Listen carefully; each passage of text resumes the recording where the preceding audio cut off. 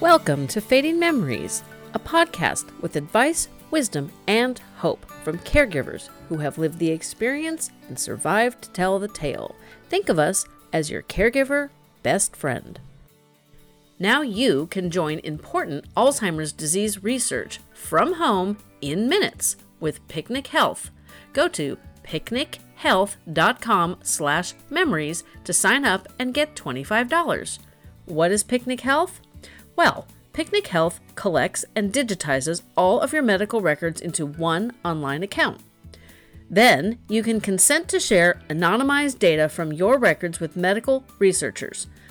By examining this real-world data from medical records, researchers can find answers that can't be found in clinical trials. There is important information in each person's unique healthcare journey, so share your story. If you care for someone with Alzheimer's, you can sign up on their behalf and manage their medical records in a Picnic Health account. Learn more at picnichealth.com/memories and get $25 when you sign up. Find the link in our show notes and on our website. As a care partner, you must learn how to navigate your family's situation healthily for everyone involved. A dementia diagnosis is often not the only factor at play in a family situation. Each family brings their unique experiences, roles, values, goals, and expectations of each other. Differing perspectives and opinions are natural and to be expected. Being a care partner involves adapting to your current circumstances. Additionally, changing roles from what you've known before is to also be expected. If you are the care partner for a parent, the dynamic between the two of you has changed from them being your caretaker when you were a child to you becoming their caretaker as an adult. This episode discusses how we can support care partners in all aspects of their lives.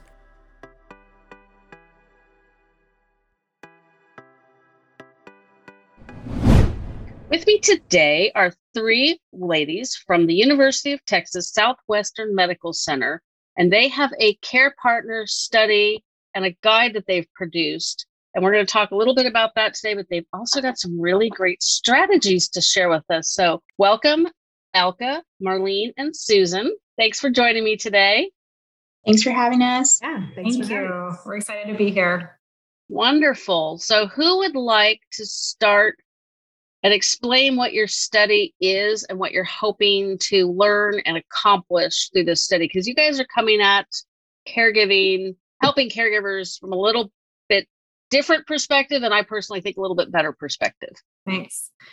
Well, Jennifer, again, we're so happy to be here today and be able to share with you, and just, we're followed the amazing work that you're doing and advocating for care partners and getting the word out. And so we appreciate the opportunity to be here today and get to talk to you and share a little bit about the work that we're doing. So like you said, we have a little bit of a different take on caregiving, on care partners. I think one of the important distinctions is even in our choice of words. Initially, we focus more on care partners to emphasize more of a dual relationship role. That really helps emphasize maintaining kind of that independence of the care recipient, of the person living with dementia, to maintain that dignity and independence as long as possible. And think of that caregiver relationship as being something that's collaborative, so that it's not just kind of like one person doing and the other one only receiving. But that all being said, we recognize, I'm going to be preaching to the choir now, the number of just challenges that care partners live with, right? And how that can be developmental and they increase over time. And so we see the need and want to meet an area where we think there's a gap in the field of being able to essentially provide direct support to care partners.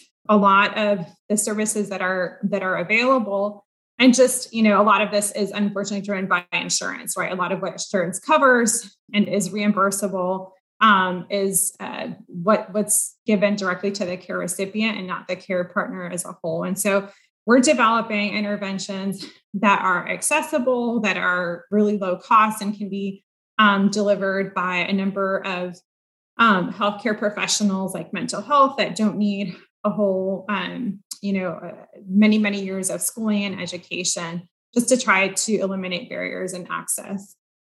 So our study is about essentially using problem-solving training to adapting that for care partners of adults living with dementia.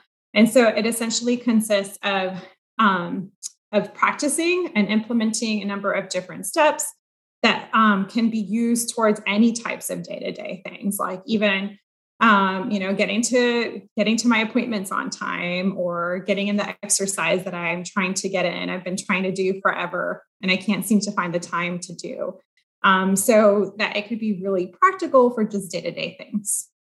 A big part of our intervention is helping care partners realize that we're not saying they don't have any problem-solving skills. We just want to help build those skills that they already have and just give them like an extra tool in their toolbox that they can take out whenever they feel the need to.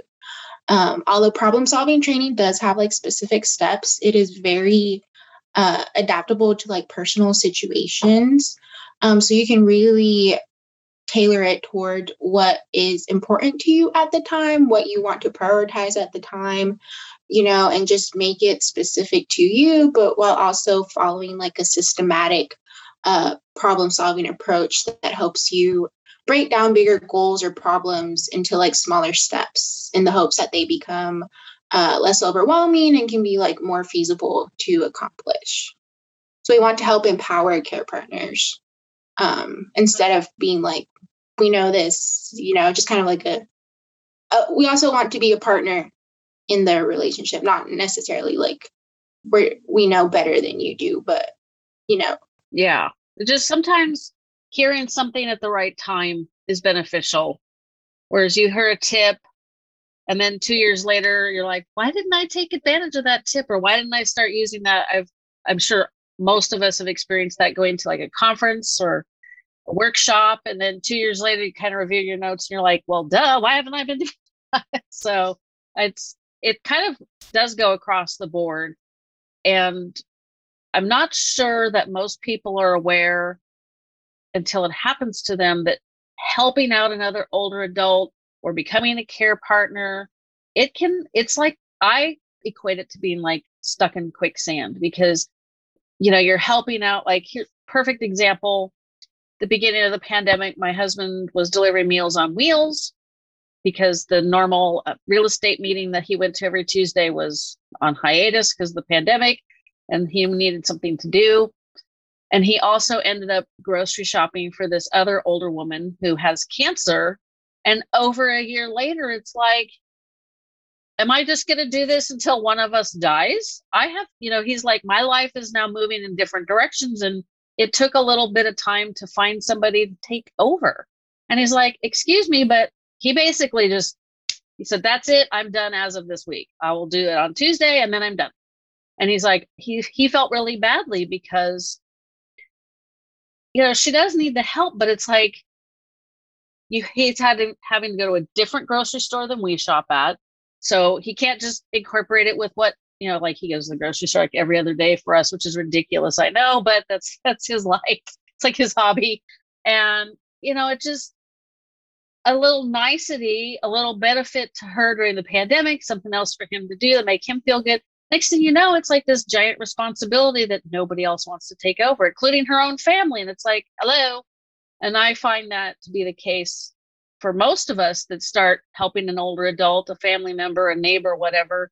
Next thing you know, you're like up to your neck going, wait a minute, what happened to my life? So problem solving is definitely a good thing. It helps to not get in that situation, but then we do need to help our neighbors in our community, because that's just what we need to do. We can't just rely on everybody else to do it, because that would not work. So tell me a little bit about your study, what you're trying to learn, what you're trying to accomplish. We touched on it a little bit, but let's go into a little bit more depth, and then we can kind of talk about some of the tips that you guys have that are Their guide is fantastic. You can get it off my website. It's also linked in the show notes. I highly recommend downloading it and checking it out, because if I thought it was really good, and I've seen lots of them, that's a really good endorsement, if I do say so myself. So I do just want to butt in here and kind of reiterate some of what Dr. Vega and Jennifer, I think you already mentioned, but I think, a lot of us, I think, on our team have been on the other side, have been care partners. And, one of the things that drew me to this study is that, my mother was diagnosed with frontotemporal dementia in 2007. And so that was a long time ago. That was long before we knew a lot about frontotemporal dementia. Even neurologists didn't really know what it was. And my dad was her primary care partner. And I could tell, he was having to do these problem-solving things all the time on his own. And that it felt like he wasn't getting a lot of support. And I think a lot of us, when we're in that care partner role, it's like you said, we're just sort of thrust into it. Nobody gives us any training on it. And so we're just kind of trying to figure it out as we go. And now being on the other side of it as a behavioral neurologist, where I actually see these patients and treat them all the time and see how their care partners are struggling, I'm realizing we still don't really have those resources for our care partners. So I think that's where this study plays a really crucial role, it's a great resource that I'm actually able to offer my patients and their caregivers. So it's really, that's what's been so great about it. Did either of the other two of you, so that was Elka. So Marlene and Susan, have you had care partner experience as well? Yeah, actually, my mother was care partner for her mother, who had kind of a vascular turning into Alzheimer's dementia for quite some time. So though I was more on the periphery, occasionally being a support or assistant to her as being the primary care partner, I really got to see firsthand and experience firsthand what so many care partners, from just the burnout to the stress, difficulty, just kind of managing all of the priorities, the responsibilities, the behavioral issues that came up eventually. And just the toll that it took on her health too. And so it's really special to be able to then, not only as I think we've been drawn to this professionally, but then also, we have this personal connection with our own experiences to just have a different perspective and be able to, like we've been there, we've seen what it looks like in the day-to-day. You've mentioned kind of shifting gears a little bit in terms of then, there's the multiple demands, we've talked about the multiple demands, problem solving on the spot, just having to do it as you go and figuring it out as you go. And one of the things that we've talked about too with you previously, Jennifer, is just how care partners can figure out how to prioritize responsibilities or demands, because they everything can seem urgent, everything seems important, and it could just be really hard to tease that out. And so with the problem solving training, that's part of the process to do that. But sometimes for those that may not necessarily have the opportunity to go through the full process of the problem solving training with us. Another kind of quick and dirty strategy that even I try to use myself just from day to day to somehow manage demands is this, the Eisenhower matrix. And so just if you would just kind of visualize a square in your mind, or if you have a sheet of paper on hand, drawing a square, and then within that square, drawing across so that you end up with 4 smaller boxes. And then at the top left, we would put those things that are urgent. At the top right, we would write in those things that are not urgent. And then on the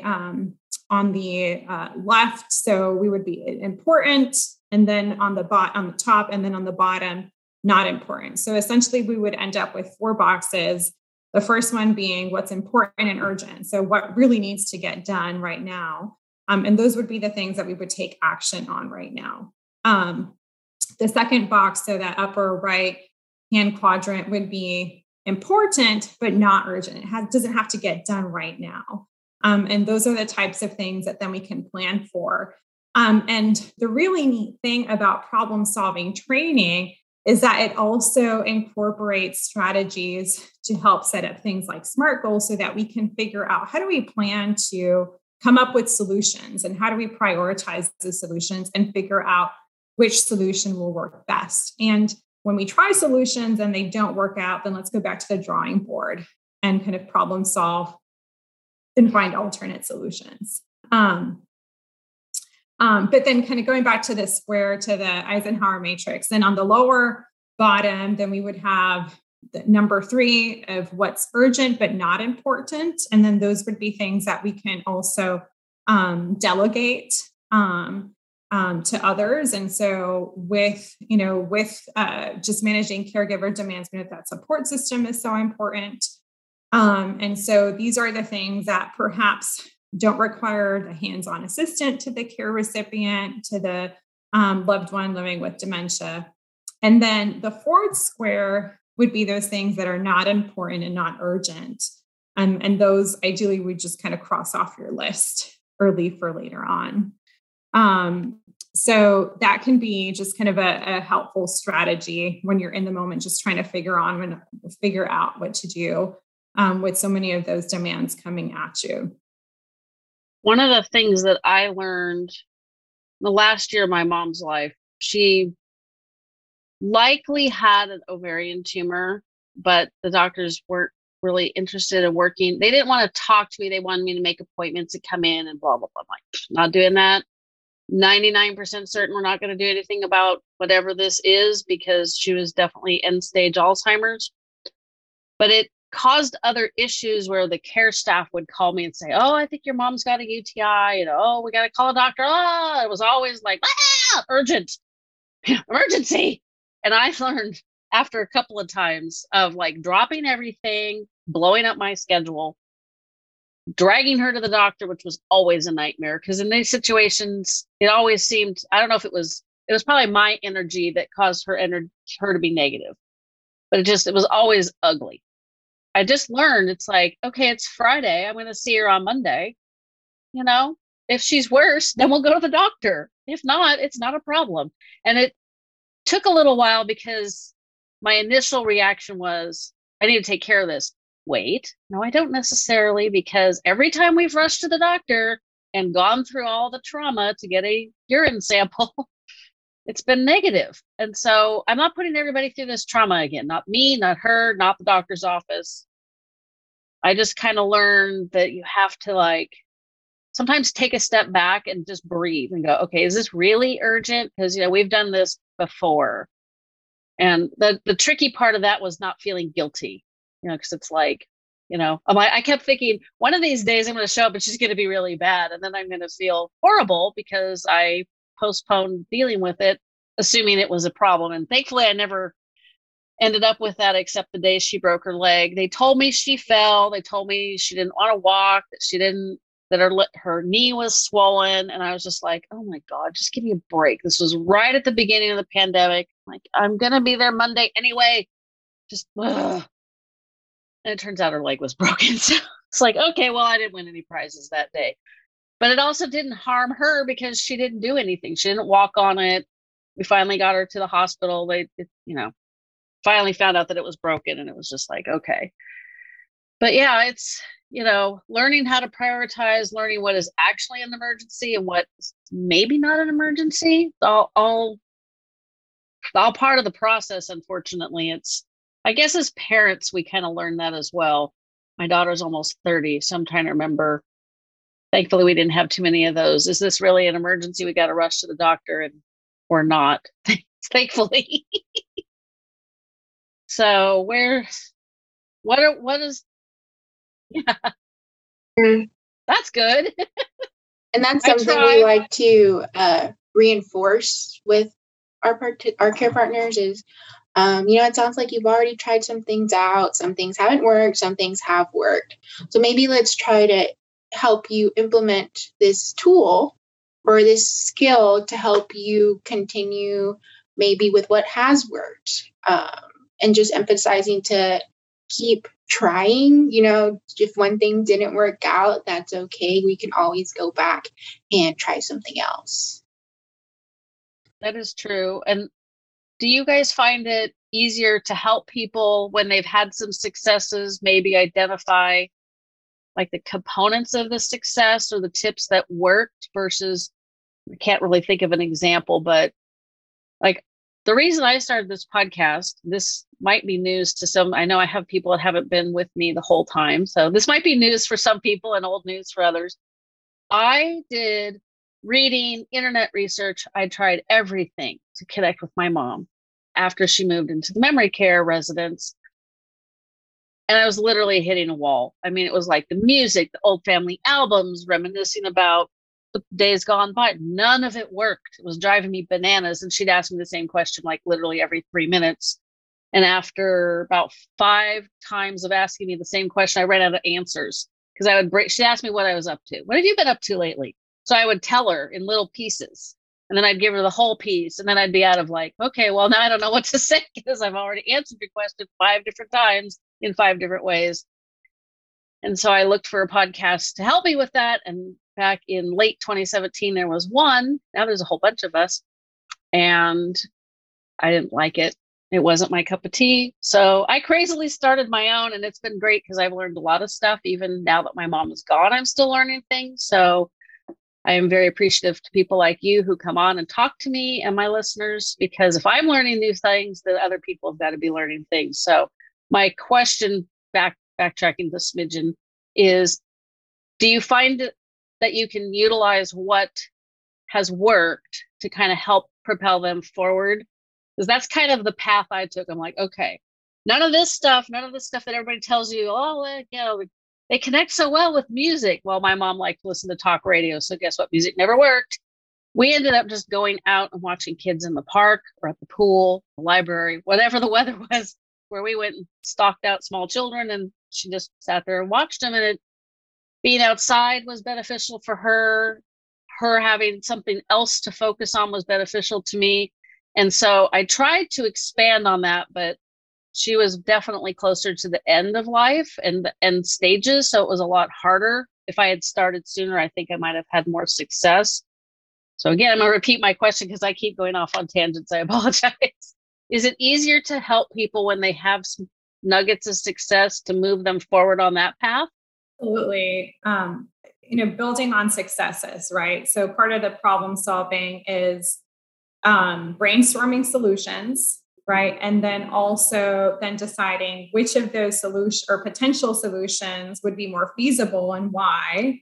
And then that way deciding what's going to be your next course of action, right? So based on those potential solutions and feasibility of it. And then we're on past successes. I mean, it sounds like in your case, you tried different things, right? So there was a trial and error, you brainstormed trial and error, and then you saw what worked and what was successful, what she responded well to, and then went with that. But, there's also this great flexibility that I'm hearing in what you described. That's another part of this process, because a strategy that works or a solution that works for a while may not work forever. And so we have to be flexible to go back to the drawing board.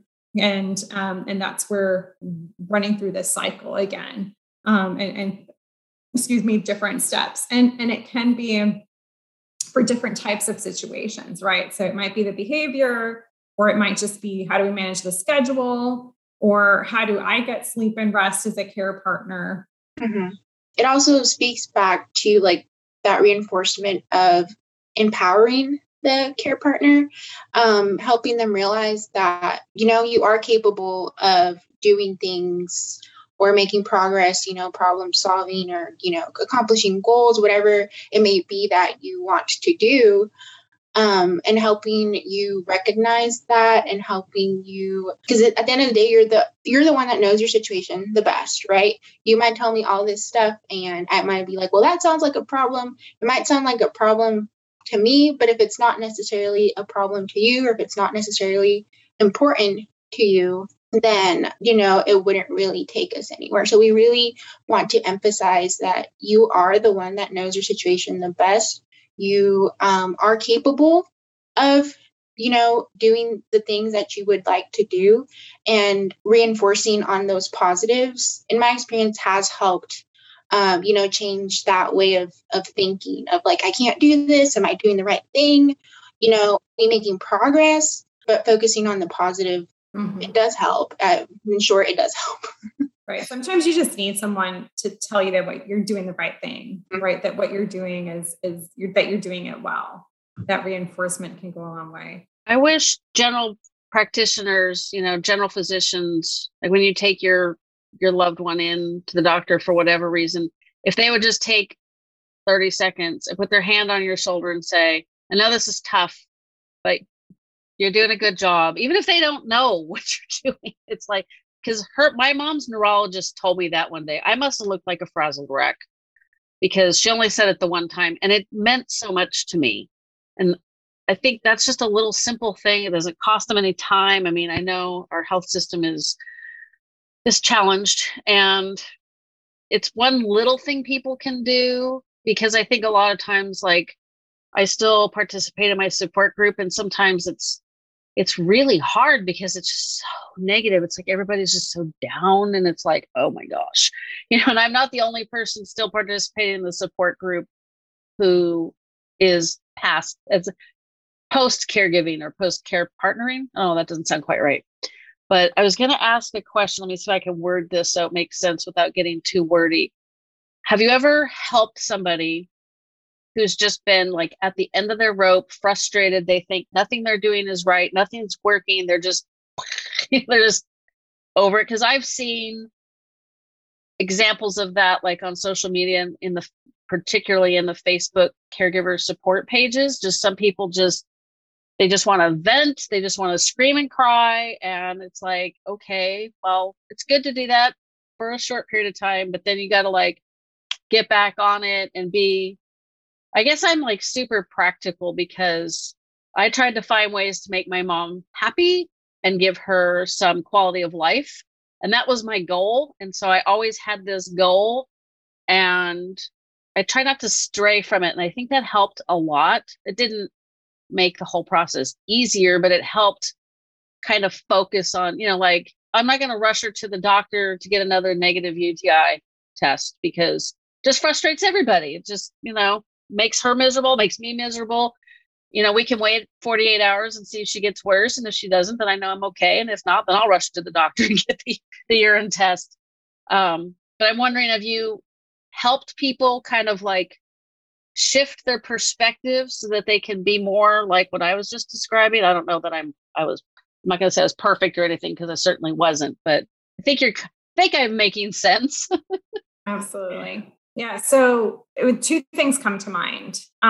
First, I'll start with how we address those types of things and through the problem solving, training, intervention, and the study, right? And because the steps involved are for identifying different potential solutions and troubleshooting things that come up to help with being successful, it really helps essentially either get ahead of the problem so that it doesn't necessarily escalate to a point where it doesn't feel manageable, or if the situation is already to a point where it feels unmanageable, then being able to talk to break it down. I think that's one of the things that really working with our intervention is one of the big benefits, because we can kind of then not only have this avenue for being able to talk and vent, and there's someone who is familiar with what being a care partner is and the issues that come up, but then you can have a sounding board too, and someone who is skilled at also helping break this huge thing down, this mound, into different, more manageable parts. And then also just having someone that's on the outside that can point out what you're doing well. And if something does not work out, then finding alternate solutions for it. So that's one thing that really comes to mind that I think the problem solving training helps address, being able to cope with caregiver stress. And then the other thing that comes to mind is also how just going through the care partner process in some ways is a lot like going through a grief process as well. Just, there's a lot of emotions involved, from accepting that there is a loss of a loved one, right? There's ambiguous loss when your loved one is changing the personality, or just, when the loved one does not recognize you or gets confused. And just like there are these kind of stages of grief in terms of like the Kübler-Ross. I don't know if you've heard of those, right? But just when we talk about losses, it was developed more in the context of loss of life and losing a loved one, right? From kind of denial, anger, bargaining, acceptance. And that when we're dealing with stressful life situations and adapting to new circumstances, as part of that coping process, a lot of times we do kind of go through that cycle of emotions. And that's one of those other things that can be channeled through the problem solving training, because it's responsive to the needs and the immediate circumstances that the care partner is going through. That makes sense. It is, I think, back to my quicksand example, I think people, in the early stages of the disease, it's not too terribly difficult. Like with my mom, I just had to pay attention to what she was doing in our business, make sure she wasn't telling clients things that weren't doable. And the next thing you know, it's like, they can't fend for themselves. They are forgetting how to eat. They forget how to use the facilities, all the stuff that, you just get sucked in. And sometimes just taking a step back and being able to say, what's my primary goal? Because obviously you can't fix them. You can't cure them. You need to keep them safe, and you need to make them as happy as possible. And I think sometimes when you think about just those two factors, like I said a minute ago, my main goal was to give my mom as much joy and quality of life as possible, because I knew she would murder me if she knew she was in a memory care residence. And I knew she would hate it. And I knew she would hate like everything about the situation we were in. She would have felt exactly the same way I did, just angry, frustrated, hating it, wishing it would go away. She would feel the same way. And so I channeled my, I guess, negative emotions into finding a way of maybe making them more positive by doing things that I knew would at least be beneficial in the short, long term with her. And I don't know, I think I did okay. There were some days, but we all have those days anyway, even if we're not dealing with somebody with Alzheimer's or dementia. So let me go. Before we started recording, I gave these guys a list of these questions I wrote down. We narrowed them down for you because I had too many, because like I said, their guide is so amazing. You guys are going to love it. So finish listening to this, and then you guys can download it really quick and go through it in your 5 seconds of free time, because I know you guys are all busy. So we are kind of talking about prioritizing, getting things done.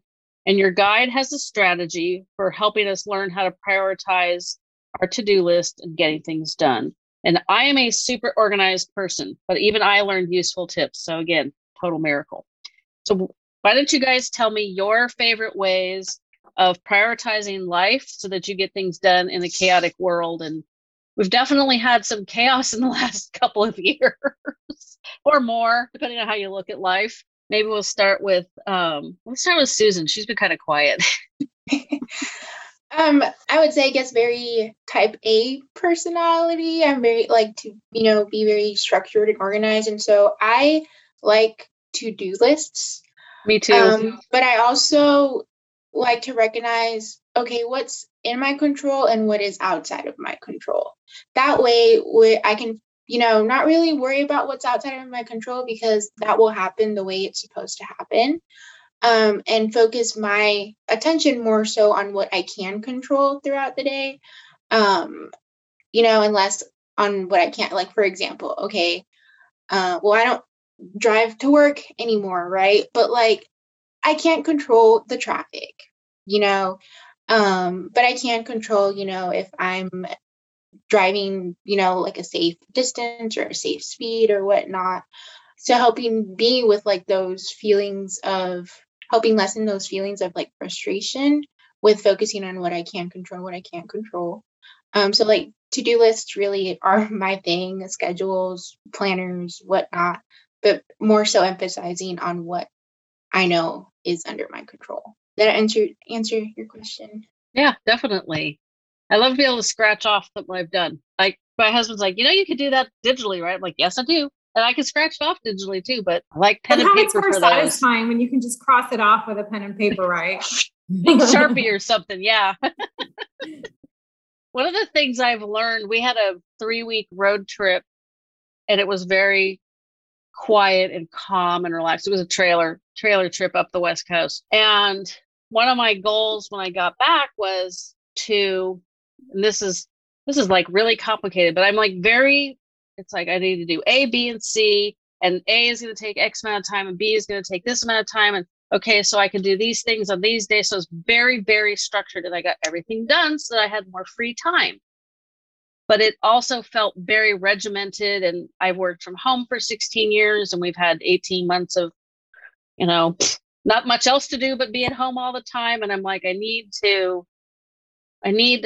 less structure so I could do more stuff, but more structure. It's very complicated. But so what I've started doing is recognizing that I have 2 tasks that should take about the same amount of time. So if I don't feel like doing task A today, I'll do task B that takes the same amount of time. So I'm trying to fit in some flexibility into my very structured schedule, which obviously is not something you can do when you're caring for a loved one. But, sometimes we have to reevaluate how we structure our days, so the vacation was beneficial to kind of like see that I was very, very regimented so I could, get through the to-dos that had to be done so I could do the fun things. And that worked, but now it's like, it's a little bit more free and I don't feel quite as, like on the same track. I don't feel like I'm stuck all the time. So something that we hear often from care partners is just like, I don't have time, right? I need a break and I want to take the vacation, but I just don't have time. And the, very understandable. But I would say that, with problem solving training and just support, right? There's a self-care component that is so important. And that by using problem solving training and these strategies, it helps promote self-care and being able to make time for things. So kind of, I would say reframing the issue from I don't have time or I can't because I don't have time, or the list of the reasons why we can't do things, can be endless. But to how do I make it happen? And where maybe it's not a vacation, like a 2-week vacation, but maybe it's a moment during the day where it's just for you and you can focus on yourself and be mindful and just connecting with yourself as a care partner. And so that's one of the really neat things that I appreciate about problem solving training. It redirects the attention from like what seems impossible to trying to make something that seems impossible manageable and possible. And really just trying to find what works for you. We want to try to be like other people, but we're all in unique situations, right? So we want to bring the focus back on us to see what works for us in the way we need it to work.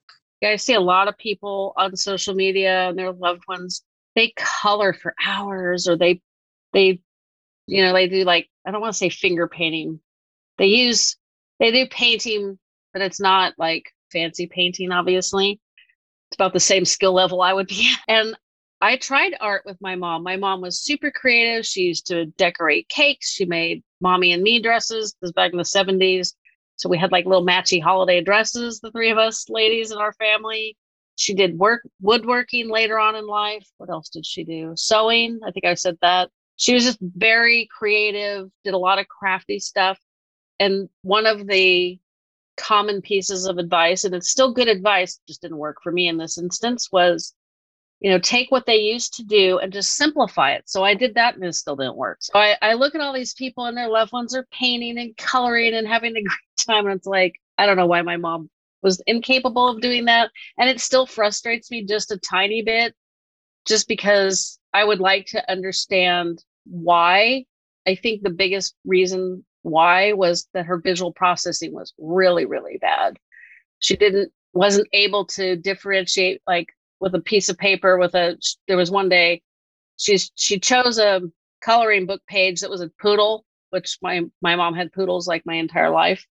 And she couldn't figure out inside and outside the lines. And it was so frustrating for her, and it was frustrating for me. And it was just like, oh my God. So I think it was the last day we did that. And I tried everything like leaf rubbing.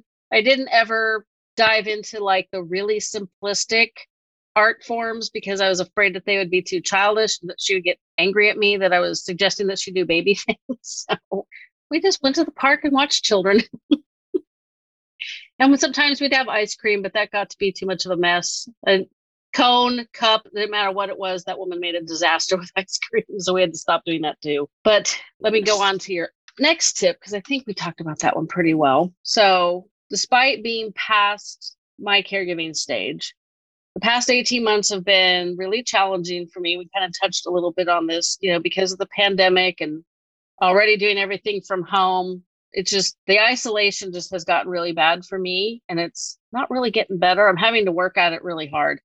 Like I said, I've been working towards fixing this, and your guide has some great ideas. So what suggestions does your guide have that all of us can use as a starting point to increase socialization for ourselves and for our person that we're caring for? Because I think sometimes, this is one of those tips again where like somebody points out the obvious. And one of the things I was thinking about as I was looking through your guide before we started recording is like one of the things that I miss is some of the stuff that our town hasn't done for the past 2 years. Like we used to have music in the park and we could walk there, so we could like, I don't drink, but you could like literally walk, drink a bottle of wine in the park, which they don't really let you do, but people get away with it, and then come home, and it's like there's like so many things that haven't happened in the last 18 months just here in town that I'm like, okay, I need to like actually like really look and figure out what is happening versus how it used to be. So I hope that makes sense. Sometimes I get a little rambly. It's Friday afternoon. My brain is done for the week.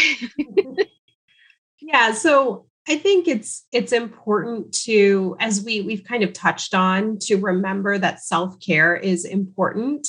And, that doesn't look the same for everybody, but like we talked about, if you're at your wit's end, right, there's probably something that you're neglecting that you need to do for yourself. And when we're in that place, a lot of times we're starting to, I think we tend to isolate even more. Because we think, oh, nobody will understand what I'm going through. I don't have time to, talk to my friend about what's going on. I'm supposed to meet this person, but I just don't have time. We tend to go to that place. And I think it's important to remember that we all need a balance, right? We're spending a lot of our time at work, caring for children, maybe, and also caring for our care recipient or our loved one. But it's important to remember that there are things that we need to do for ourselves. And part of that is being social. So, we have a lot of suggestions in the guide for things that you can, do. But I think to Susan's point, if something doesn't work, keep trying. And also to your point, Jennifer, some things didn't work and other things did. And you have to remember that this person is affected by a disease that changes their brain. They're not going to be the same person anymore. So the things that they liked before, they might not be able to do anymore. So, and I think one of the good things about the pandemic is that a lot of things are virtual now. So you can do a lot of things that you like see the Louvre and virtually. I mean, we couldn't do that kind of thing before. So, look online, look at what your city has to offer. The Alzheimer's Association has a lot of events you can take part in. Even a support group is a social place, right? So I think there are a lot of things that we can do to keep that socialization and not isolate ourselves further. While you were talking, an idea popped into my head. Talk about a little late to the game. I might have been able to arrange meeting a friend at the park where I took my mom. Now, I didn't always go to the same place because I like variety. So it got to the point where we ended up going to a park that was really close to her residence because the timing worked out really well. It's back in the old days when kids actually went to school, which they're doing again, I guess. But we would go to a park that was right next door to an elementary school. And there was a lot more kids there because I think with the younger students, they would get out first and mom would go wait there until the older kids got out of school. So there was kind of always a lot of activity, a lot of different kids coming and going. And I don't know why I never thought about inviting a friend to just come sit with me and just let my mom watch the kids and we could chat. Like I said, a little late to the game, but there's an idea, as long as it's not smoky as sin outside like it is today out here in California. But yeah, those are, sometimes that's why I wanted to have this conversation with you guys, because sometimes, like I've said a couple times already, sometimes the obvious just isn't really obvious when you're just so immersed in caregiving and trying to handle all the aspects of life. And a lot of my friends still work, so that made that part challenging. But yeah, I had people I could have invited, but it was never a specific time. Like mom and I will be at the park at X time, because you never know my mom might have not wanted to go someday. So never did think about that one. Yeah, a couple other things to help with that self-care is one, avoid thinking of it as an all or nothing thing, right? Sometimes we get caught up in that black and white thinking of, if I can't do it the way I used to do it, like let's say a night out for dinner with friends for a full dinner evening, then I can't do it at all. And so again, through the problem solving training, you explore different types of options and how to make that work. So even if it doesn't look exactly the way that it did before you were in the care partner role, there may be alternate ways of still getting that sense of connection and satisfaction, and just kind of like a social release that through alternate ways. And the other thing I would add too is to think or approach that self-care time, or that time for yourself, as an appointment with yourself, right? We're usually pretty good at keeping appointments with other people, or if it's a doctor's appointment, like for the care recipient or for ourselves. But these things that may seem like bonuses or extras, like time for ourselves, or, going out to get our exercise, they seem more kind of disposable when it comes to the schedule. When we're running late or have a lot of things on our plate, then those are the types of things that sometimes kind of fall to the wayside.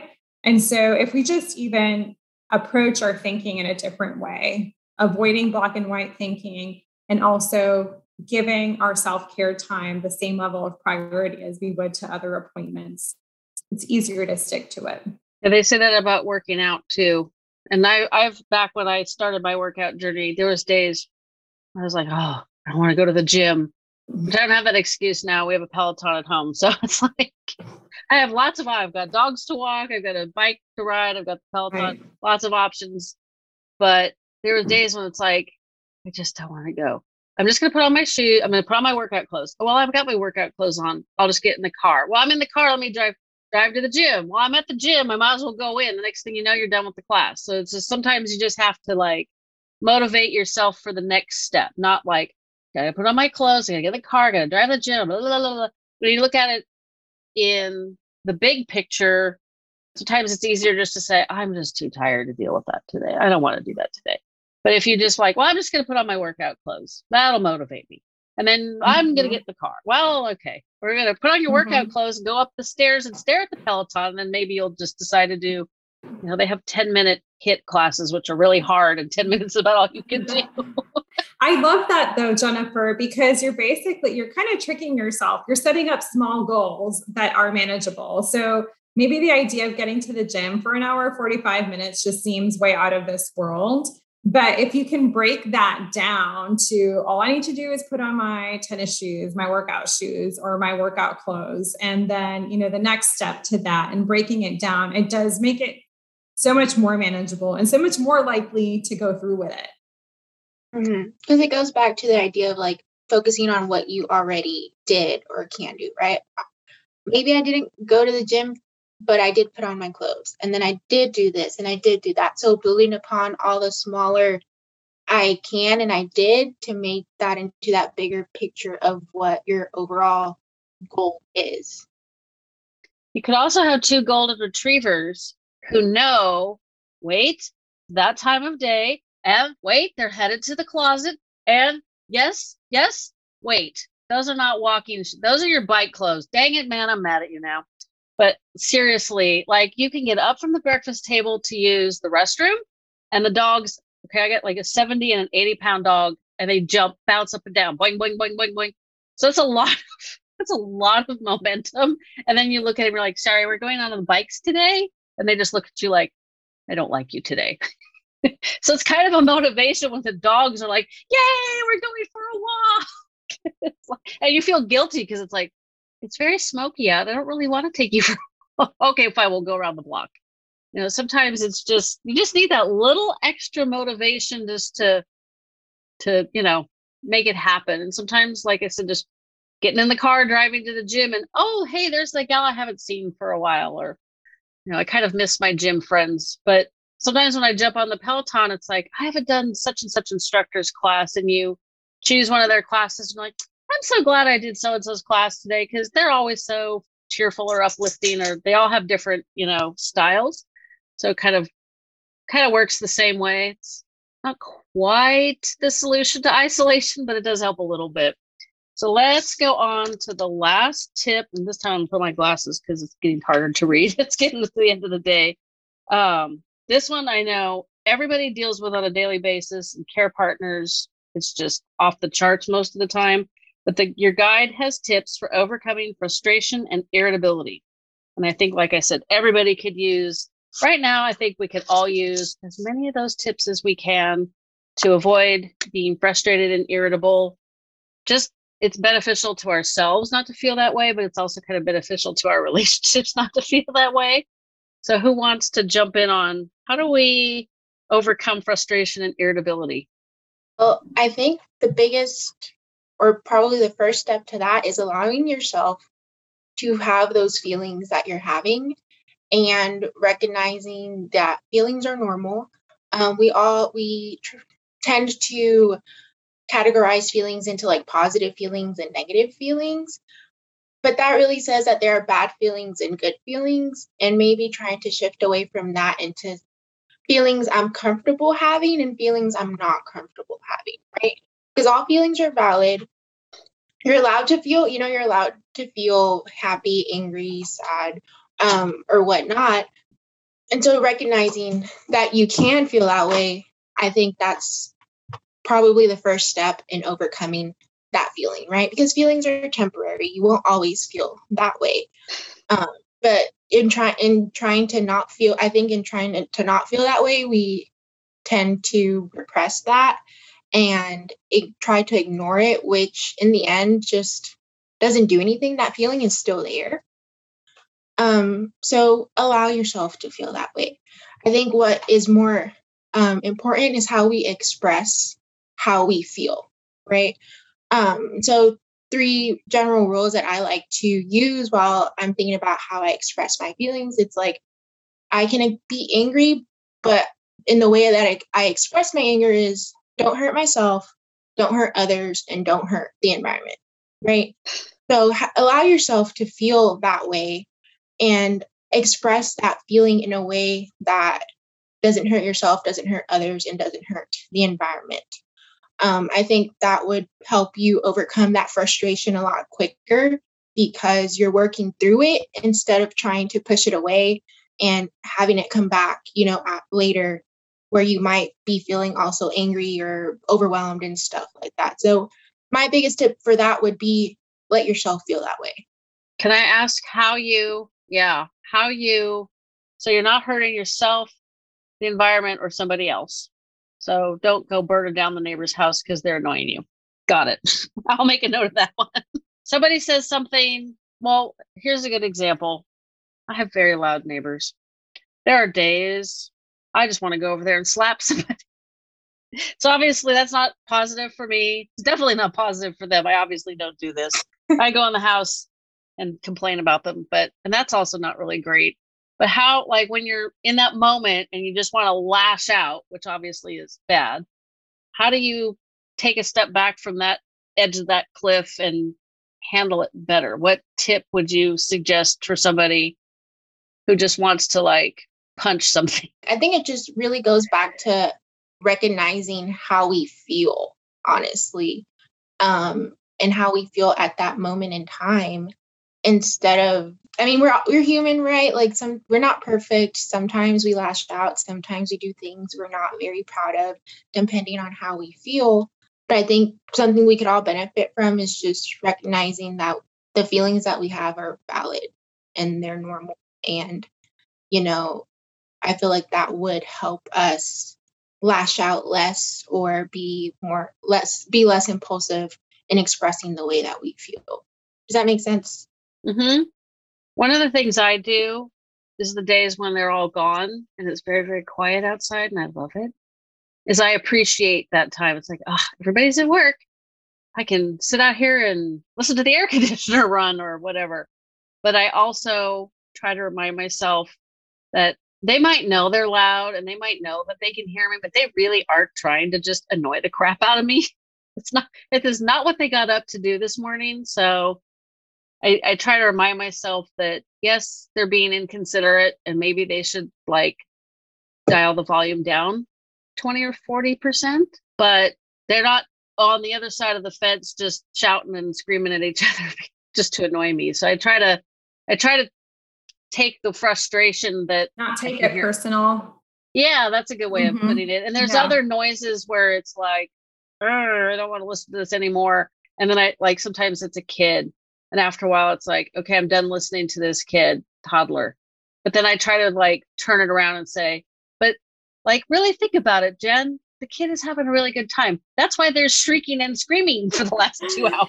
So, Jennifer, something that I really like about what you're saying is that, your triggers, right? And so as another strategy, knowing what your triggers are, you can anticipate how you might tend to react, right? So like Susan is saying, validate your emotions. So your triggers, the emotional response that you tend to get or you're likely to get from those triggers. And then now that you know that you can anticipate so that when those triggers do come up or when you do find yourself feeling that way, you can have a plan in advance for how you can react or respond. Right. So maybe that is putting some space between you and whatever it is that trigger is to buy yourself time. If you are one of those people that are maybe a little less filtered or may tend to want to respond right away. But using those problem solving strategies again. So being that self-awareness, knowing what are those things that tend to increase the stress levels, knowing what type of emotional response we tend to get. And then we can have some tools in our pocket, anticipating, because we know those moments are going to come up. Unfortunately, and I'm the kind of person that's it's like the frustrations build up and then explosions happen. So I've learned to not let them build up so that the explosion doesn't happen.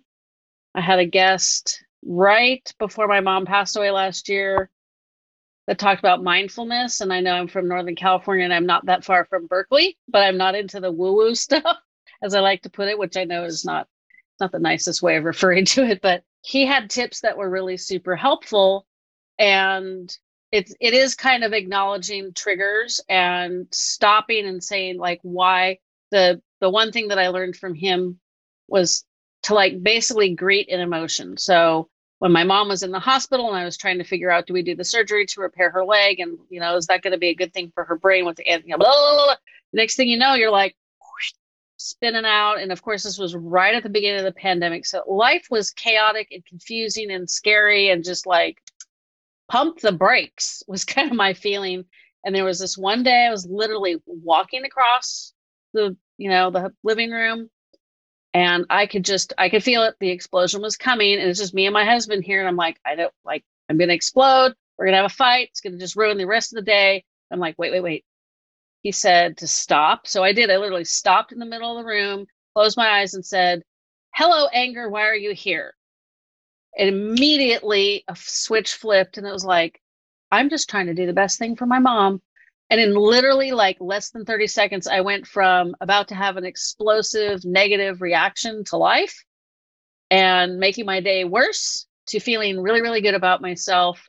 And so I have built on that by acknowledging what, like, okay, this kid I'm done listening to him shriek. But you know what? He's having a good time. So since he's still outside shrieking, I'll just go in the house and do something productive, because that's beneficial to everybody. And I guess it's kind of also part of the problem solving skills that you've been talking about, is just to like, sometimes it's like, just take a step back and don't react. Kind of maybe find a positive way to look at it, and then remove yourself from the situation if you can. And if you can't remove yourself from the situation, like I know people have dealt with some explosive issues in the bathroom I'm trying to keep that rated G there. None of us wants to deal with that. But you know what? Sometimes you just have to look at it and just laugh, because it's either that or cry. So that's kind of how I've tried to manage the last couple of years. Still learning. Was there anything else that we wanted to talk about on frustration and irritability before I kind of conclude with my last question? I think it's just important to remember that we all have different ways of dealing with those emotions. And these are just some tips, but we're all going to, laughing at it is one way to do it. Naming it is another way, right? So these are all different. And, like we've been saying, you just keep trying, you find a way that works for you and you use that. Then you find some extra solutions for when those don't work. That's what I've been doing during this pandemic. So, are you guys still looking for care partners for your study? Yes. 3 nodding heads. Okay. So I will make sure. What is it? They should go to your website and apply. I want to make sure I give people the opportunity to connect with you if they're interested. There are a couple of ways that you can contact us. So we do have an email, and that email is checked regularly. We do have a link where you can actually go and apply yourself. And we do have a phone number. So there are various ways to do that. And either way, they're all pretty efficient. Like, they're all checked regularly. So whatever's easiest for you, email, call, or applying yourself. Okay, so I'll make sure those are all in the show notes for everybody. This has been super helpful. I had a really long conversation with these guys before vacation. Almost have to split my summer into before and after. It's been an interesting summer. And like I said, you can download their guide. That's also linked in the show notes. I've looked through it. I've read through it. It really, really is good. You guys have put a lot of effort into that. It shows. And I really appreciate that you guys are also, one of the things we didn't really touch on is you're trying to help care partners with their own lives. So it may not be in just how to deal with caregiving aspect of things for people in the sandwich generation or people that are working. You're also trying to find coping, problem solving skills for, people that are trying to balance family, responsibilities, job responsibilities, caregiving responsibilities, which is a lot of people. So I think you guys are on the really neat thing about it is that it's a skill set that we practice together during the participation of this study, so that the participant can become proficient in it, just really learn to use it. And it can be applied to any type of life situation. And so it can be applied toward figuring out situations that come up in terms of being a care partner or anything else, any other aspect of life. So it can be really individualized. And I also want to mention that some of our study team is active on Twitter. I know you mentioned Twitter earlier, Jennifer. And so one of our hashtags, that's how we connected. Yes. So one of our hashtags for this study and care partner information is hashtag CADES. It's the abbreviation for this study. And there are a few other hashtags in there that we also post, but that's the easiest one to remember if anyone wants to kind of connect with us or find more information about this study too. Awesome. Well, I appreciate this very much. It is Friday evening where they're at, so they've given up a little bit of their time for all of us, and I appreciate it tremendously. I appreciate this course of study that you guys are taking on, and I wish you guys all the best of luck, and I hope you guys all have a fantastic weekend. I know these episodes come out on Tuesday, so this probably sounds a little weird, but whatever. People listen all the time, so it doesn't matter. Well, thanks so much for having us, Jennifer. We really enjoyed getting to talk to you. Awesome. Well, I appreciate it. Their excellent Care Partner Support Guide is linked in the show notes. You're definitely going to want to check that out. Also, if you're interested in the study, the link to participate that is also in the show notes. Coming up next week is a wonderful conversation with Bill Cohen. He's had a similar journey to mine, or mine is similar to his because he's further down the path than I am, and we are discussing dementia caregiving advice. You're going to not want to miss it. I know we're getting into the busy time of year, but give me an hour every week and you will be highly rewarded. Easily access all of your loved one's medical records and help support our show by going to picnichealth.com/memories. That's picnic, PICNIC, health, HELTH.com/memories. We thank you for supporting the show. When I learned that despite eating as healthy as possible, we can still have undernourished brains, I was frustrated. I also live in a farming community, so I'm aware that our food isn't grown as well as we need. Learning about NeuroReserve's Relevate and how it's formulated to fix this problem convinced me to give them a try. Now I know many of you are skeptical, as was I. However, I know it's working because of one simple change. My sweet tooth is gone. I didn't expect that, and it's not something other users have commented on, but here's some truth. My brain always wanted something sweet. Now, fruit usually did the trick, but not always. One bad night's sleep would fire up my sugar cravings so much they were almost impossible to ignore. You ever have your brain screaming for a donut? Well, for me, those days are gone. It's been about 6 months since I started taking the supplement, and I have no regrets. I believe in my results so much that I'm passing on my 15% discount to you. Try it for 2 or 3 months and see if you have a miraculous sweet tooth cure, or maybe just better focus and clarity. It's definitely worth a try. Their link is in the show notes.